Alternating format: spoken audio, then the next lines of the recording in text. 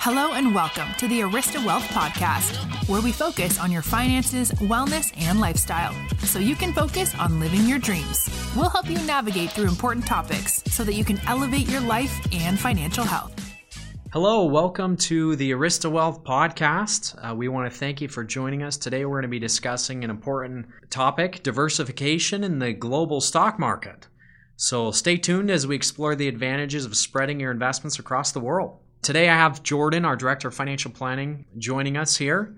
Him and I will be tackling this subject. Hey, thanks so much for the introduction, Zach. And this is such an interesting and compelling subject. And I'm going to give you a very unsophisticated way to explain diversification. It's not putting all of your eggs in one basket, but putting them into many baskets. And the rationale behind doing so is we want to eliminate risk for our clients. Yeah, Jordan, that's a great point. And really, that's what building the portfolio is all about. It's interesting, one of my professors from Yale University said, which benchmark do clients use most often to compare their portfolios? And, some people said it's the S&P 500, it's the Dow, it's the NASDAQ. And we kind of came to the conclusion after he said it that he was completely correct. It's whichever benchmark did the best. And that's what we're always comparing it to. But we've got to look beyond that. Hindsight is 20/20. We can always tell what did the best. But we're building our portfolios and constructing them based on the academic research saying how do we increase returns and reduce risk and optimize the portfolio. Great point, Zach. And part of that rationale is our job is to disentangle emotions from investment decisions.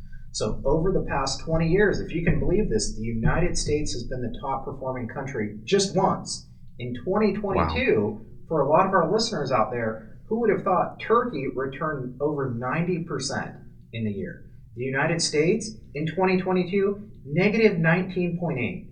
That's a substantial difference. If you just had all of your investments allocated to the United States, you took a big loss, and folks who took a more broad and diversified approach, they were better off for it. I think of the tale of the 2 decades over the past 10 years. Yeah, the United States has done better than international and emerging markets.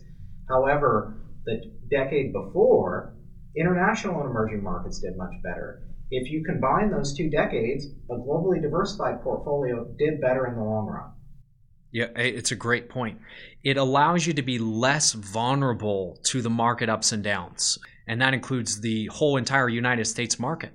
Like you said, they're not correlated. And so when Turkey's economy is taking off, Japan's economy is taking off, maybe the U.S. was kind of at a slump. And so that's going to add additional value to your portfolio. It's allowing those markets that are not in sync to reduce the risk of your overall portfolio. Great point, Zach. And I think part of the issue is a behavioral question. When I turn on the news, to your point, what markets are performing well is perhaps what I gravitate towards.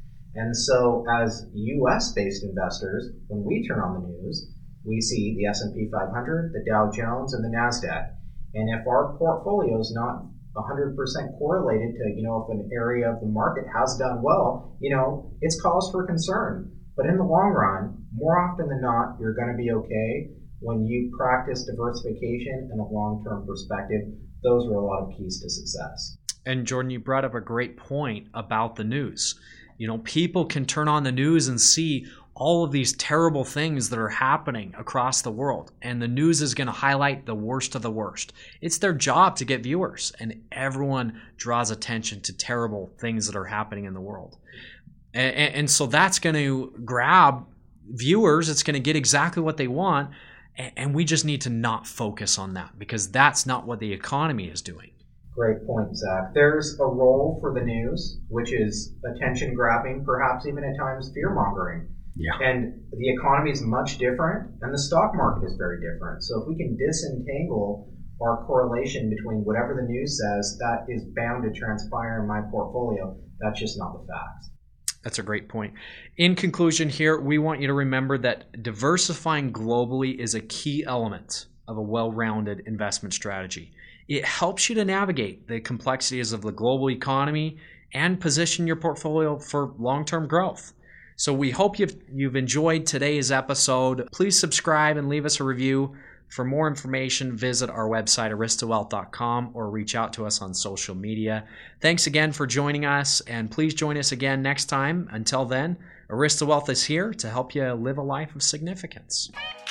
This episode of the Arista Wealth podcast has ended, but be sure to subscribe for more advice on your finances, wellness, and lifestyle so you can focus on living your dreams. Don't forget to rate and review so we can continue to bring you the best content. See you on the next episode.